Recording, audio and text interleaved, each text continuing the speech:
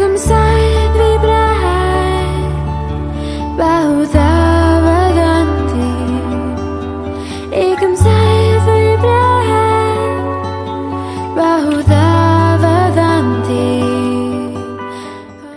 Do you know that less than 3% of what we spend every year on war and preparing for war can end starvation in the world?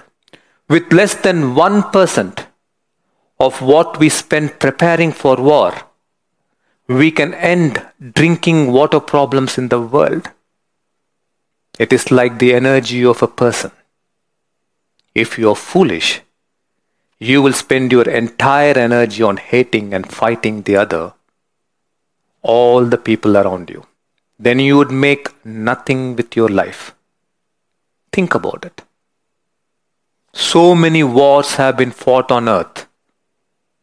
But what instigates all these wars is the war that goes on within our minds. It is the mental infection of violence within us. This mental infection of violence has been going on for the past 70,000 years and has been passed on from one generation to another, and also parallelly from one community to another community. We are all hiding from COVID in our homes, but this is a much more dangerous infection. You can't hide from it. You must awaken spiritually and conquer it. Every person's mind and heart has become a violent battleground.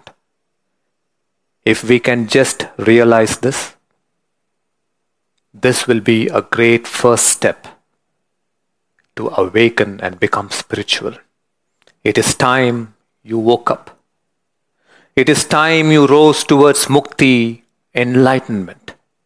It is time you awakened to your true nature of immense peacefulness. Because it is our collective peace that has the power to end war.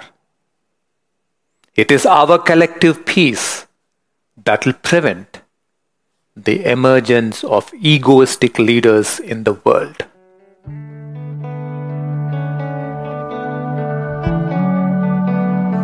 Satyarthiji is one of those rare peace leaders who has discovered his dharma. He is fulfilling his dharma of protecting the innocence and the future of world's children. Namaste, Satyarthiji. Namaste, Krishnaji.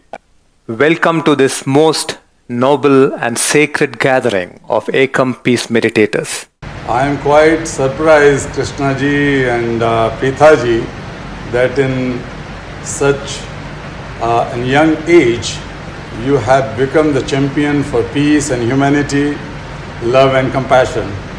Thank you so much. You are blessed by God and you are born as the messenger of divinity. So thank you so much.